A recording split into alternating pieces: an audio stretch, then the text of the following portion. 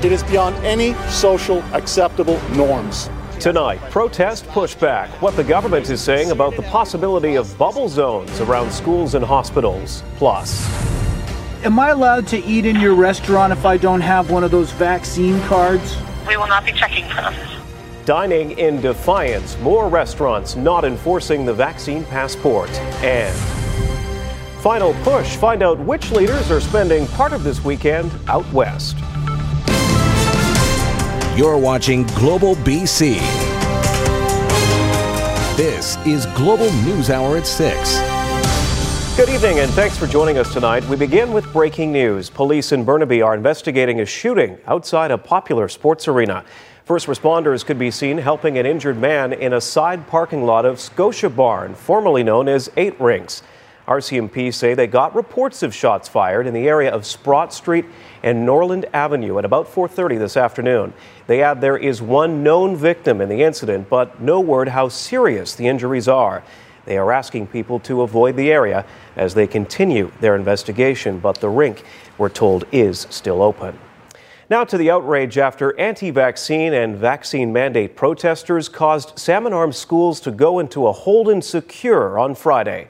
Global News has now confirmed the BC government is looking into strong measures, including a possible injunction, so that schools and hospitals are no longer targets of such demonstrations. Ahmad Agahi has the latest. Thing is that they're injecting something into our children. It is still unclear what their real intention could have been. Friday, several people claiming to be opposed to COVID-19 vaccines decided they would disturb a pop-up vaccine clinic, while other protesters walked into schools, forcing staff and students into a hold and secure lockdown protocol. These people are they're just completely beyond any sort of social norm when it comes to protest. It's completely just absolutely appalling what they were doing. Police say they had left before officers arrived, but the extent anti-vax protesters have gone to this time seemingly has most people in the province again shaking their heads in disbelief. For these people to interfere in that, I think it's criminal in my mind. At a school, no, that's not. I don't approve of that. No. That's wrong. The result of their actions is heartbreakingly described in a post to Facebook by a school staff member who writes, "My job this afternoon was to calm students down because they were nearly in tears, terrified, because they did not know what was going on." After similar demonstrations outside hospitals that at times slowed ambulances and drained already exhausted healthcare workers of morale, the province began having conversations within government about possible safety zones to keep protesters away from places like hospitals and clinics. It now appears schools may need to be added to that list. There may be a variety of ways of dealing with them. For example, trespassing into a school, causing unnecessary aggression and being abusive to people can lead to potential charges. For example, there may be criminal activity involved. At the same time, injunction is something that the government is looking at. They would have to decide whether the evidence is there for them to proceed. Former judge and previously a BC Attorney General Wally Opal says the province will have to prove in court protesters are disturbing the jobs of nurses, doctors, and teachers. We all know that these people are offensive and they cause disturbances, but and there's a lot of gibberish that comes out of their mouths. Question is whether that's enough for a judge to grant an injunction. For now, School District 83 plans to keep security protocols in place at some schools through Monday and says it will work with police to keep future protests off district property. Ahmad Agahi, Global News. Confusion still reigns when it comes to the vaccine card and how it may or may not be enforced, particularly at restaurants. As Global's Paul Johnson reports, for some, it appears to be the type of service on offer. A few days into the vaccine passport mandate, are the rules any clearer for British Columbians? Surrey's busy Fresco's restaurant was singled out on social media as one where patrons were not being asked to show proof of vaccination. And indeed, when we walked in to check that out, staff didn't ask to see anything. Hello, table for one, please. Yeah, you just order for. But even with a restaurant full of people of unknown vaccination status, Fresco's isn't doing anything wrong, as the letter of the law specifically says restaurants that don't have table service or serve alcohol are exempt. Makes sense? This was owner Walter Wolf's take on the rules. Like the big restaurant chain, McDonald's, A&W, White Spot, they don't ask for a pass, and they're all my neighbors. Raleigh's restaurant in Hope appears to be a different case, though. A sit-down style place with waitstaff who were allegedly flouting the rules because they think they're unfair. That's up to them, I guess, the business owner. Oh, hi, is this Brogan's? Yes, it is. And Langley's popular Brogan's Diner had this to say when we called and asked if we'd need a Vax passport to eat there. Hey, I just wanted to be clear. Am I allowed to eat in your restaurant if I don't have one of those vaccine cards? We will not be checking for them.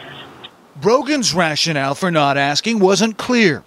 And for many, the bigger question is, what is the epidemiological reason for why indoor dining where there's no waitstaff is presumably safer and doesn't require proof of vaccine? Nobody explained to me, not even 5 cents, what I can do. As a 50-year veteran of the restaurant business in BC, if Wolf is confused by the rules, no doubt many other owners are, and likely customers as well. In Surrey, Paul Johnson, Global News. A deadly COVID-19 outbreak at a Victoria long-term care home is now over, according to Island Health. The outbreak at the Salvation Army's Sunset Lodge was declared on August 27th after 3 staff members tested positive. At the time, the risk was deemed low. 6 residents have since died, and a total of 15 staff members and 21 residents got the virus. Health officials say with prevention strategies in place, all results from recent follow-up testing of staff and residents have come back negative. Well, almost 3 months after the village of Lytton was destroyed by a raging fire, one community leader says there is growing frustration over access to the homes lost and no sign of interim housing. But as Kristen Robinson reports, the province says recovery work is happening behind the scenes. The whole village is going. Residents had just minutes to flee when flames roared through Lytton June 30th. And many haven't been able to return to take stock of what's left. People are really angry, they're frustrated, they're hurt. With help from the relief organization Samaritan's Purse, Edith Loring Kuhunga was able to visit the remains of her home in downtown Lytton. Volunteers managed to salvage her First Nations jewelry and her husband's coins. But she says others are still waiting to see their properties. And we're like, what is going on?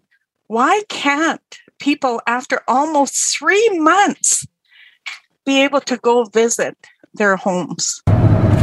With evacuees scattered across the province, Loring Kuhunga says viewing this is a critical part of closure for those trying to rebuild their lives. BC's Premier says there are significant toxins from the fire that destroyed the village, and the province is working with the Fraser Basin Council to get temporary housing in place. I understand their frustration, but we need to make sure that the town site is safe before we move people back in. A lot of work is being done behind the scenes.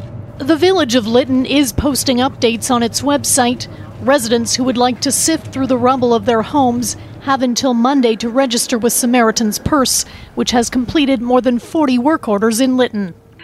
That's almost like the last bit of hope that a lot of people have, is holding on to that, waiting to go visit their property. Community members, she says, are meeting virtually Sunday to discuss how to move forward. Kristen Robinson, Global News. A judge has temporarily extended an injunction against old-growth logging protests on Vancouver Island. The injunction prohibits protesters from blocking access to areas licensed to Teal Jones for logging. Protesters accuse the company and police of using extreme measures to keep roads and other areas clear. It was set to expire a week tomorrow. Teal Jones was in court this week asking for a 1-year extension.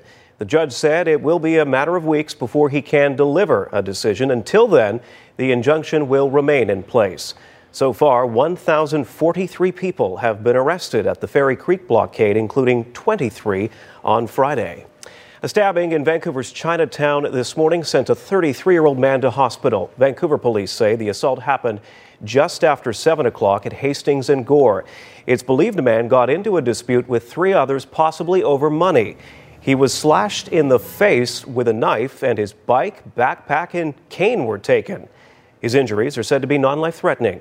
Police say there have been no arrests, but one man was spotted at the scene in handcuffs. Surrey RCMP seized 2 guns and fentanyl during a raid on a home near Bear Creek Park last weekend. A 9mm semi-automatic handgun and fully automatic carbine rifle were found in a basement suite back on September 11th. Police were tipped off after someone connected to the home discovered drugs in the suite. Surrey RCMP seized more than 3,500 doses of what's believed to be fentanyl. Saanich police are looking for a suspect after a woman was sexually assaulted on the Lochside Trail earlier this month. Investigators say the victim was walking north near Swan Street between 7:30 and 8 at night on Monday, September 6th, when the suspect approached her from behind. He's described as a white man about 30 to 40 years old, 5'6", with a stocky build, long sandy beard, light-colored toque, pink shirt, and blue jeans. The suspect was carrying a dark backpack as well as a duffel bag at the time.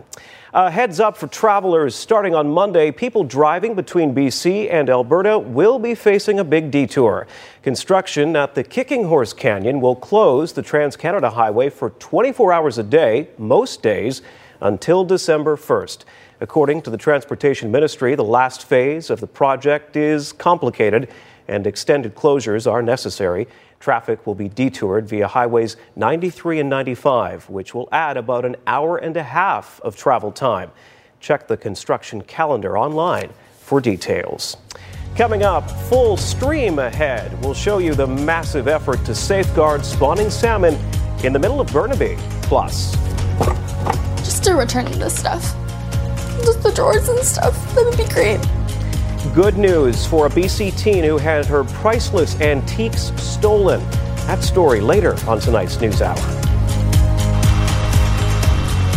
Welcome back. In Victoria, 5 people have been arrested after that city's police chief was assaulted during a memorial at the BC legislature today.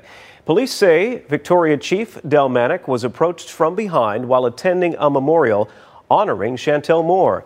A woman allegedly poured a liquid on the chief. Manic was not harmed and had been invited by Moore's mother. Officers in the area then approached the suspect. A group then surrounded the suspect and surrounded the officers before 5 people were taken into custody. It is not believed the suspects were involved in the memorial. Moore was a 26-year-old Indigenous woman who was shot and killed by an Edmundston, New Brunswick police officer who was called to do a wellness check on June 4th of 2020. World Rivers Day will be marked next weekend, and the man behind the big day is also celebrating a major step forward in a decades-long effort to bring a little creek in Burnaby back to life. Julia Foy has that story. It's impossible for fish to move up it. BC Rivers Day founder Mark Angelo is exploring the dry riverbed of a section of Guichon Creek on Burnaby's BCIT campus. All the fish out here were netted and they're being held aside. Its waters diverted in preparation for a massive improvement project. The culvert that's been in place for the last 5 decades, it's too steep, too small. There's about a 3-foot drop at the bottom end of it, and fish can't move through it. After 2 years of planning, the city of Burnaby is working on a multi-million-dollar project to replace 4 culverts along Guichon Creek. The culvert has been eroded over time. There's water seeping underneath. There's potential for erosion of the road itself in the future, and it's also undersized for even the existing storms that we're seeing now. The project is in a race against time. Certain windows with wildlife and environmental factors, so salmon spawning season has a like an 8-week period where you're allowed to do work on streams. How much do each one of those cement blocks weigh, do you think? About 15 tons. That's a lot of weight. That's why you've got the really big crane here today. This is the latest step to help bring back life and salmon to the creek. When we first started working along Guichon Creek, it was in a a terrible state. It had been dredged, it was polluted, stripped of streamside vegetation. 50 years later, the creek is alive with fish and wildlife. On Rivers Day, September 26th, a documentary on Angelo called The Last Paddle will be screened at the Van City Theatre. It will feature rivers from around the world. But it will begin with a nod to Guichon Creek. Little streams like this, I think, add so much to the quality of life that we enjoy in our communities. And the bottom line is, they make our communities better places to live. So I think we have to do everything we can to properly care for them. Julia Foy, Global News. It is World Cleanup Day, and volunteers on BC's South Coast are launching the first ever traveling environmental art campaign. Divers are pulling trash out of the water off North Vancouver shipyards during phase 1 of Diving In, the art of cleaning lakes and oceans. The Sea to Sky Arts Council Alliance is partnering with environmental organizations to promote responsible recycling. Crab traps, bottles, cell phones, shopping carts, and chairs are among the items recovered. Volunteers will turn the garbage into art pieces before touring schools to raise awareness about reducing marine waste. The message is that our waterways are incredibly precious. We can't keep throwing things in there because they poison our ecosystems, and it's unsustainable for everybody. Because when people throw something in the water, they think it disappears. It doesn't disappear, and we're proving that today. For the Tsleil-Waututh people, our creation stories come from this ocean. And it's up to us to be stewards of that water, to be stewards of the land, and just really try to take care of Mother Earth, and Mother Earth will be able to take care of us. Just ahead on the News Hour, a rally for the rioters, why Trump supporters went to the scene of January's chaos on Capitol Hill. And the frustrated Canadians who say they can't vote on Election Day because they've recently tested positive for COVID-19. For the party leaders, it is the final push before Election Day. The Conservatives and Liberals spent a second day in Ontario targeting key ridings, while the New Democrats campaigned across the prairies before arriving in BC tonight. Miranda Anthesol reports. We have taken extremely seriously the importance of supporting survivors, supporting and listening to anyone who comes forward with allegations. It's the final hours before Election Day, and the Liberals have lost another candidate due to allegations of misconduct. Kevin Vuong's campaign was put on pause Friday after a Toronto Star report revealed the Toronto candidate faced a charge of sexual assault in 2019. It was dismissed, and Vuong has called the accusation unequivocally false. But the Liberals are now dropping him as a candidate. Trudeau grilled on how the vetting process could have missed this. We will continue to make sure we're standing on the right kinds of processes and, yes, improve on our processes when there are challenges that come forward that show that we haven't gone far enough or that we haven't been strong enough. The Liberals took 2 days to decide to release or to get rid of this candidate. It should have taken no more than 20, it shouldn't have even taken 20 minutes. NDP leader Jagmeet Singh, who has said that he himself is a survivor of sexual abuse, believes Trudeau has failed to protect women, from the sexual misconduct crisis in the Canadian military to the most recent handling of allegations against a candidate. There's a pattern of behavior here where Mr. Trudeau does not believe women. He doesn't have the courage to take on powerful men. 2 other Liberal candidate seats are also open. Raj Saini, who ended his campaign earlier this month after facing allegations of harassing a female staffer, which he denies. And Marwan Tabara, who isn't seeking re-election. The former Liberal stepped down from caucus last year after facing several charges, including assault and break and enter, none of which have been proven in court. Both these seats are in southern Ontario, which is where the Conservatives are campaigning. This is the only hand I can shake in this election. Unlike Singh, Tory leader Aaron O'Toole was not asked about the Liberals' handling of misconduct cases. Instead, he was pushed on his approach to not making vaccines mandatory for his candidates. And we've made it a policy that vaccines, rapid daily testing, and all of our team members will use all these tools to make sure we campaign in a way that's safe in a pandemic election that Justin Trudeau called. We should not be in an election. Miranda Anthesol, Global News. Now, as for the Greens, their leader was on Vancouver Island today. Annamie Paul visiting BC for the first time during this election campaign to lend some last-minute support to two Green MPs hoping to keep their seats. Here's Richard Zussman. A last-minute plea for BC votes. There are some of the best Greens, in the whole country living here. Which is 2 days before Election Day, Green Party leader Annamie Paul finally touching down in British Columbia for the first time. Met by supporters in Victoria and flanked by candidates, including former leader Elizabeth May. It's a great time to show up and put us over the top. Pushing the Greens over the top may be heavy lifting. This trip was planned last minute, and criticism has been growing. The Green Party leader hasn't been in the province until now. This trip could be the boost needed. To actually have the leader come out here is big. To actually have her there with Paul Manley, who's quite frankly in the fight of his political life, this helped. The party received more than 8% of the vote in 2015. That ballooned to 12.5% in the 2019 federal election, and 2 seats, including both Paul Manley in Nanaimo Ladysmith and May. But public opinion polls now have the party around 6% province-wide this time, and without candidates in many ridings. It is a struggle for the average person to be really able to understand the difference between a true climate plan and a climate plan that really is just a mirage and one that we've called smoke and mirrors. A big show of Green support in Victoria for Paul, but noticeably absent the two Green MLAs, Sonia Furstenau and Adam Olsen. Also absent, Andrew Weaver. The former leader this time around is supporting Justin Trudeau and the Liberals. I respect him, but I respectfully disagree with him on this. Adam and Sonia had commitments today, but they were absolutely wishing they could get here. Paul also describing the Liberal climate plan as snake oil, hoping her trip produces the real thing. Victory! Holding on to 2 island seats and adding more for the party. Richard Zussman, Global News, Victoria. In Washington, D.C., police in riot gear and National Guard soldiers were on high alert today for what organizers called the Justice for January 6th rally.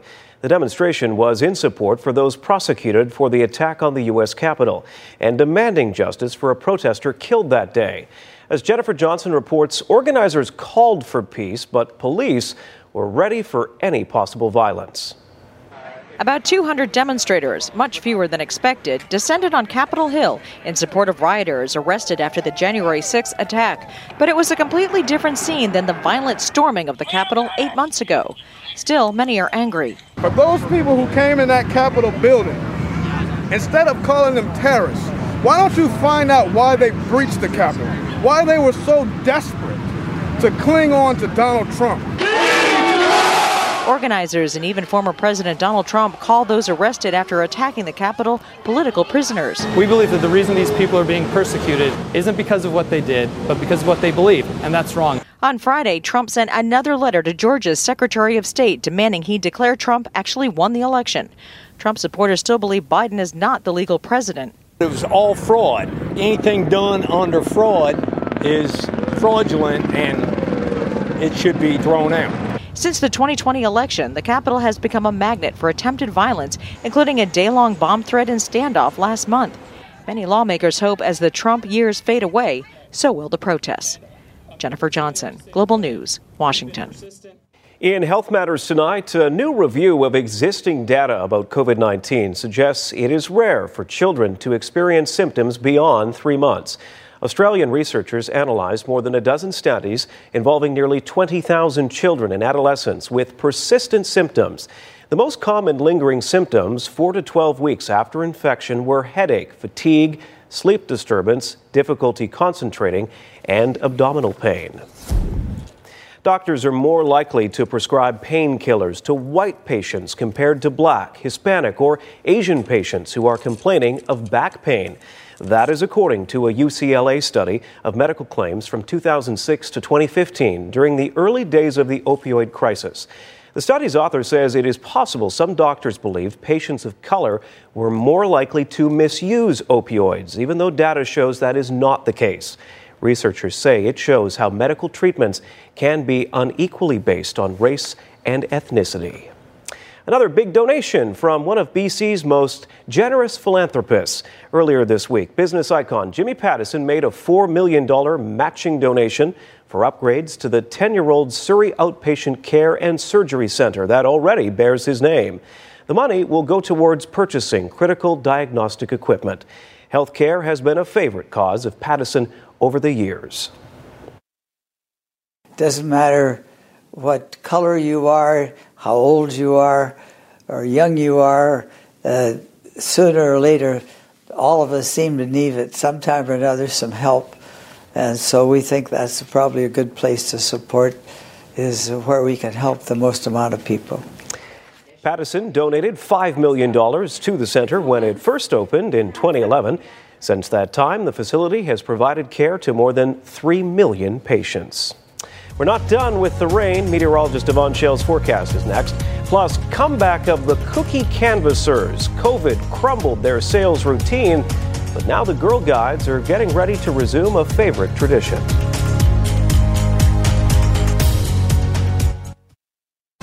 You're watching Global News Hour at 6. Mint, chocolate, or vanilla. Everyone has a favorite, but one of those cookie flavors will not be offered by the Girl Guides this fall. We'll tell you which one right after Yvonne's forecast. But first, sightings of the giant Asian hornet continue just south of the border. This might look like a helicopter at first glance, but it's believed to be a murder hornet. The photo is a bit blurry, but the Washington State Department of Agriculture says the size, colors, and shape of that flying insect are consistent with the giant hornet. What's more concerning, this is the farthest east the bee-killing insect has been spotted. The agency is also preparing to eradicate a third confirmed nest. Problem is, this one is 6 meters up a tree. Specialized equipment will be brought in over the next week to kill the murder hornets. All right, let's check in with meteorologist Yvonne Shell. We had a stormy night, but not a bad day today. Yeah, we had a bit of a reprieve depending on where you were across the south coast. We're actually tracking some active weather this hour depending on where you are. We are looking at some thunderstorms. We've spotted some lightning and there are intense downpours. The tower cam, this one overlooking English Bay. We're sitting at 16 degrees. We've got some lightning, thunderstorms reported out of the airport. And here's a quick glance at the satellite and radar. So the blue is showing us the lightning, and this is over the last 2 hours up until now. And we're seeing a heavier wave of rain just across the airport at this point and pushing its way in towards the Fraser Valley. Similar with some instability right across the island. We could still see some lightning for the evening hours, and we're tracking that in towards the interior with much of the southeastern corners as well as the central interior, seeing lots of instability. And that's the big weather story that we're going to continue to follow. It'll be quite similar as we get in towards our Sunday. And then long range, we've got some breaks in there before we see the next weather maker moving its way on shore. Now, here's a quick glance as we get in overnight tonight. Some heavier pockets as well.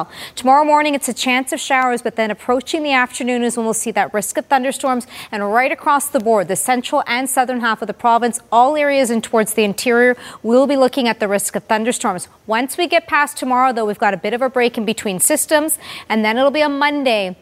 The next weather maker is going to take in a heaviest rainfall will be along the north and central coast, and it could clip the northern tip of Vancouver Island. The northern half for tomorrow will be on and off showers with that heavier wave of rain moving in on Monday. It's inland that we do have that risk of a thunderstorm. It'll be similar for all areas across the central interior. A cooler day tomorrow for the southern half of the province with that instability. Areas in the central Okanagan just seeing highs up to 14 degrees.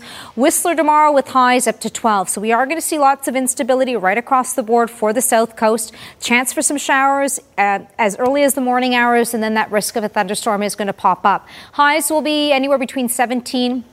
Cooler for eastern areas and stretching into the Fraser Valley just up to 15 degrees. So we've got still thunderstorms for the early evening hours tonight. Tomorrow we'll see it for the afternoon and early evening.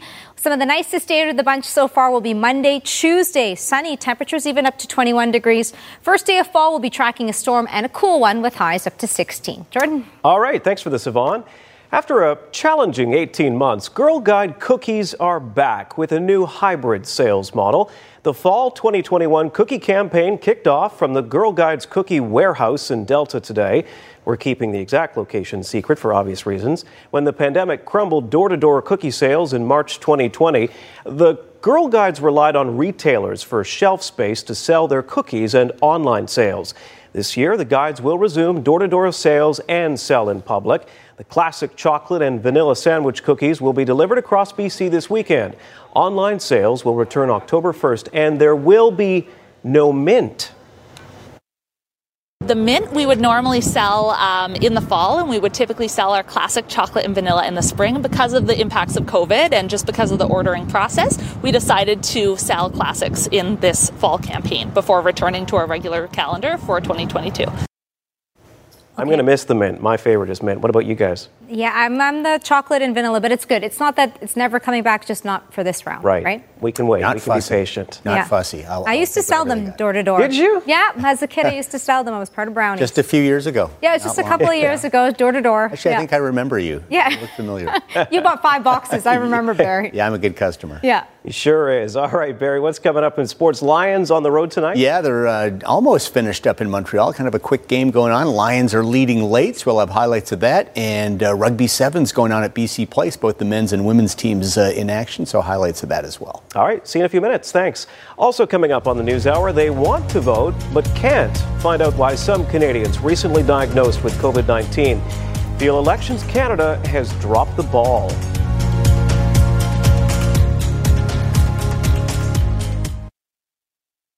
Welcome back. A North Okanagan man recently diagnosed with COVID-19 says he's unable to vote in Monday's federal election. Dennis Contos of Salmon Arm tested positive for the virus on Wednesday after the mail-in ballot deadline had closed. He says Interior Health and his local MP were unable to help or give him any options on what to do. Because it's everybody's constitutional right to vote. In my case, it's only me. There's literally thousands of people across the country that are going to be in the same boat as I am if we got diagnosed before Election Day on Monday. Elections Canada says its hands are tied as the laws in place prevent any changes. As Global's Nicole Stilger reports, an Alberta woman in the very same situation feels there should have been more options. I was frustrated. Like many Canadians, Christine Radke believes there's a lot at stake this election. I think this one is really important for everybody. But on Wednesday, she and her family all tested positive for COVID-19. So the Morinville resident called Elections Canada to see if there were any options to cast her ballot on Monday, but was told no. There's nothing we can do. You have to follow the protocol and you have to isolate. And unfortunately, you've missed the mail-in ballots. Radke says she would have voted earlier, but was still undecided. She feels there should have been more options for circumstances like this, considering the timing of the election. There's a lot of people, it's just not me, that aren't going to be able to vote. And I'm just one, but you put 111 and there's a lot of people. I still think I have a right to vote. Elections Canada says it's unfortunate, but it has to follow the legislation and only Parliament can make changes. After September 14th, electors who have or believe they have COVID-19 and who have not already applied to vote by mail will be out of voting options. I've done my part. I've been vaccinated. I'm trying to protect everybody, wear masking, and following and heeding medical professionals. And now I can't vote. It just frustrates me. A tough pill to swallow for Radke and likely others who understand the importance of public health, but now have to forfeit their vote. I think something can be done. Nicole Stilger, Global News. Sports is next on tonight's NewsHour and also coming up. Could you ever imagine this being the result? No. The big surprise for a teen entrepreneur who had her stuff stolen.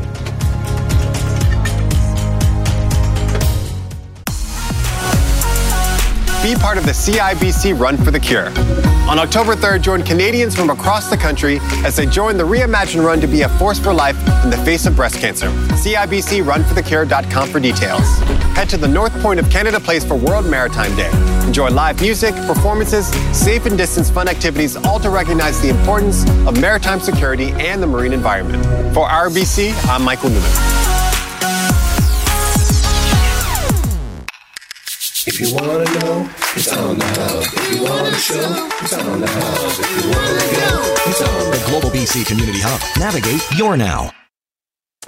All right, as we mentioned earlier, Lions in action right now, and Barry's here with sports. Thanks, Jordan. The Lions have won a couple in a row, but both of those wins came against a very bad Ottawa Red Blacks team. Today on the road, a much stiffer test as the Lions took on the Alouettes, one of the few teams in the CFL to show an explosive offense this season. Michael Riley, 4 touchdown passes last week versus Ottawa, opening drive. Picking up where he left off, Riley with the short pass here to Lucky Whitehead, who has quickly become a favorite target along with Brian Burnham.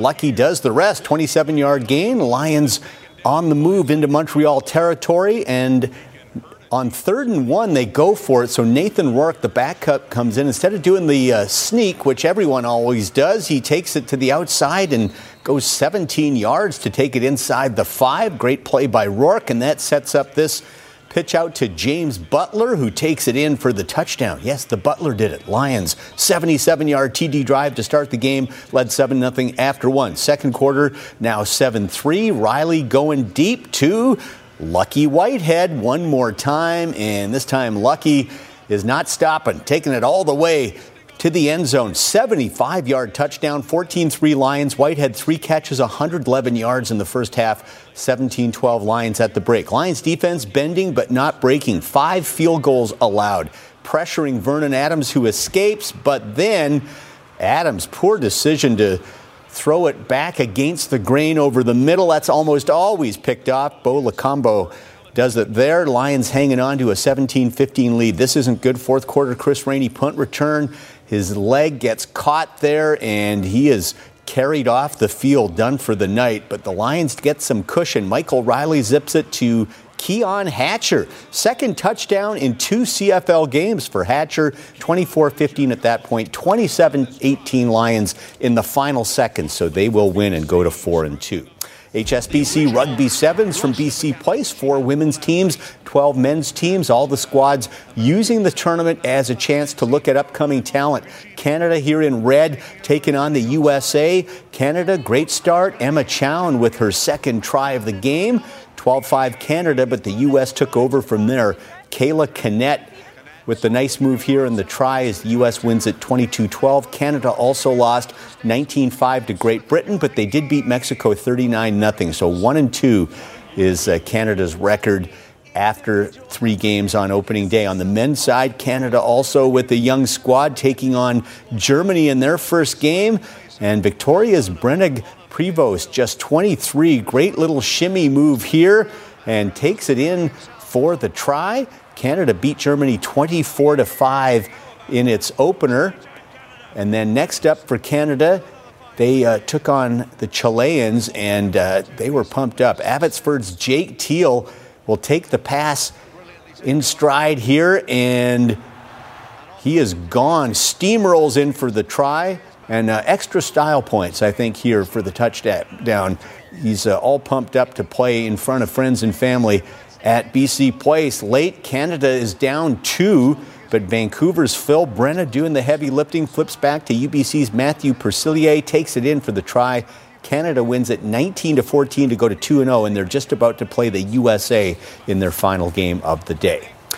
Canucks rookie camp continues at Rogers Arena. Just a dozen players taking part, but for Abbotsford Canucks GM Ryan Johnson, it's a great opportunity to get to see these prospects up close and personal. Johnson actually goes on the ice with the players, something you don't normally see from a general manager. I want to feel them. I want to see it. I want to see their emotion. I want to see their habits. I want to see it at ice level. I don't like always being up top, even when I'm watching practices or games. I want to be as low as I can. I want to hear them speak. I want to hear their body language on the bench, how they shut the door, all the little things that maybe people don't pay attention to. So it's important. I want to see how they communicate. I want to see how they take coaching. I want to see how they execute coaching. So it's huge, and it's a big part of building that trust. There's a lot of that you can't do over the phone or on a Zoom call. We need to build trust with these players, for them to trust us that we have their best interests. We're going to give them the best opportunity to give themselves a chance to play in the NHL, and that's why it's important to me. And Zdeno Chara is going back to where it all started. He signed a one-year deal with the Islanders, the team that originally drafted him back in 1996. It'll be the 24th NHL season for the 44-year-old who played last year with Washington. 1,608 NHL games, 13th most in NHL history. He's won the Norris Trophy once and was a finalist 6 times. So Zdeno Chara still sticking around. The former Prince George Cougar off to the Islanders on a one-year deal. Baseball, Jays and Twins, Toronto starting the day, a half game back in the wild card. Former Blue Jay and 2015 MVP Josh Donaldson hurting his old team with a 2-run homer in the first. He also homered yesterday. 2-0 Twins who beat the Jays 7-3 last night. Jays finally get the offense going in the fourth. Marcus Semien clobbers his 40th home run of the season. That's a career high for Semien, 2-1. Then later with 2 on, Teoscar Hernandez with a towering fly ball to left, and this one will just clear the fence. 3 more RBI for Hernandez, who is third in the majors with 106. 4-2 Jays in the 7th. Bo Bichette. How many times have we seen this? So clutch with the runners on base, and Bo with a RBI single actually scores 2. RBIs 94 and 95 for him. Jays lead up to 6-2. And then how about some defense from Bichette, who will go deep in the hole to rob Donaldson of a hit. Blue Jays win 6-2. Yankees lost. Red Sox won. So Toronto now in the second wild card, a game back of Red Sox for the wild card spot. And they have just 14 more games to go. The Seahawks play their home opener tomorrow afternoon against the Tennessee Titans. The Titans usually win when their big bruising running back Derrick Henry has a great game. So to deny that, the Seahawks know they will have to gang tackle the big man who goes at 6'3", 247 pounds. Everybody's involved in tackling, getting him down. You want to see more than one person at a time getting around him. You want to see a big gang of Seahawk bodies just jumping on him and pulling them down, but it's a team effort. We expect all 11 guys to be around the ball constantly. PGA Tour stop in the beautiful Napa Valley in California for the Fortinet Championship. American Jim Knaus, only one top 10 in his 24 career PGA Tour starts. Knaus knocks in the birdie at 18, shot 7 under 65, co-leads at 14 under with Maverick McNeely, also looking for his first win. Surrey's Adam Svensson back on the PGA Tour this year, tied 44th at 5 under. Nick Taylor of Abbotsford 63rd at 1 under, and the LPGA Portland tournament rained out today. They'll try to get in 36 tomorrow. That is it for sports. Jordan, back to you. All right. Thank you, Barry. We will be right back with the happy conclusion to a story that struck a chord with many of our viewers earlier this month. Stay with us. It's been an emotional roller coaster for a young Surrey woman this month, particularly after we aired her story about her small antique business being targeted by thieves. The antiquing community quickly moved in to support her. Then this week, a sudden turn of events thanks to a self-described Robin Hood. Kamil Karamali has this NewsHour follow-up. How does it feel? Good. Great. Lyric Kennedy's world is a bit brighter these days. Her stolen goods from her antique business returned. I've never heard in a long, ever that people bring stuff back after getting robbed. Most importantly, the drawers from the cabinet her grandfather made before he died. I called my grandmother right away and I was just like, oh my God, the drawers are back, and I was just so excited. But it's been a dark road. We first met Lyric 2 weeks ago. Thieves had broken into her garage and then ransacked her place of business. The 19-year-old is an antique picker, finding old things and then reselling them for a profit. Thousands of dollars of collectibles stolen. We shared her story and her message to the vintage stealing vandals. Just to return this stuff. Just the drawers and stuff. That would be great. And someone listened.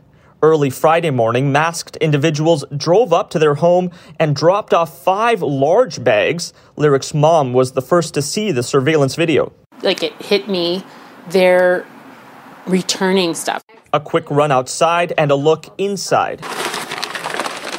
It was almost all of Lyric's stolen goods. I was shocked. I was gobsmacked. But who were they? They left a calling card. It read, "Sorry, young lady. Follow your dreams. Robin Hood." This time, Lyric has a different message. I just want to say thank you for all that. It just made me feel a lot better. A happy ending to a heartbreaking story in many ways is like an antique.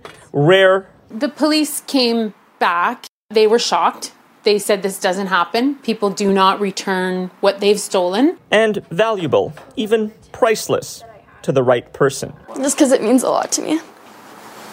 Yeah. Just that there's kind people. Kamel Karamali, Global News. Glad she got her stuff back. That's great.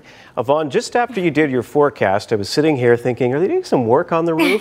No, it's thunder. Shook the whole building. Yeah, and I could just hear some lightning, some thunder rumbling just above our roof here in Burnaby. A quick look at your 5-day forecast. So we are looking at a few thunderstorms popping up right now, working its way east and stretching into the Fraser Valley. We will have the potential once again for tomorrow. So a heads up, lots of instability this evening and through the day tomorrow. Nice break, though, will be Monday, Tuesday, first day of fall, and we've got a storm on the way with lots of rain. All right, and that is tonight's News Hour for this Saturday. Thanks for watching. We will all be back at 11 on this stormy night. Hope to see you then. Good night.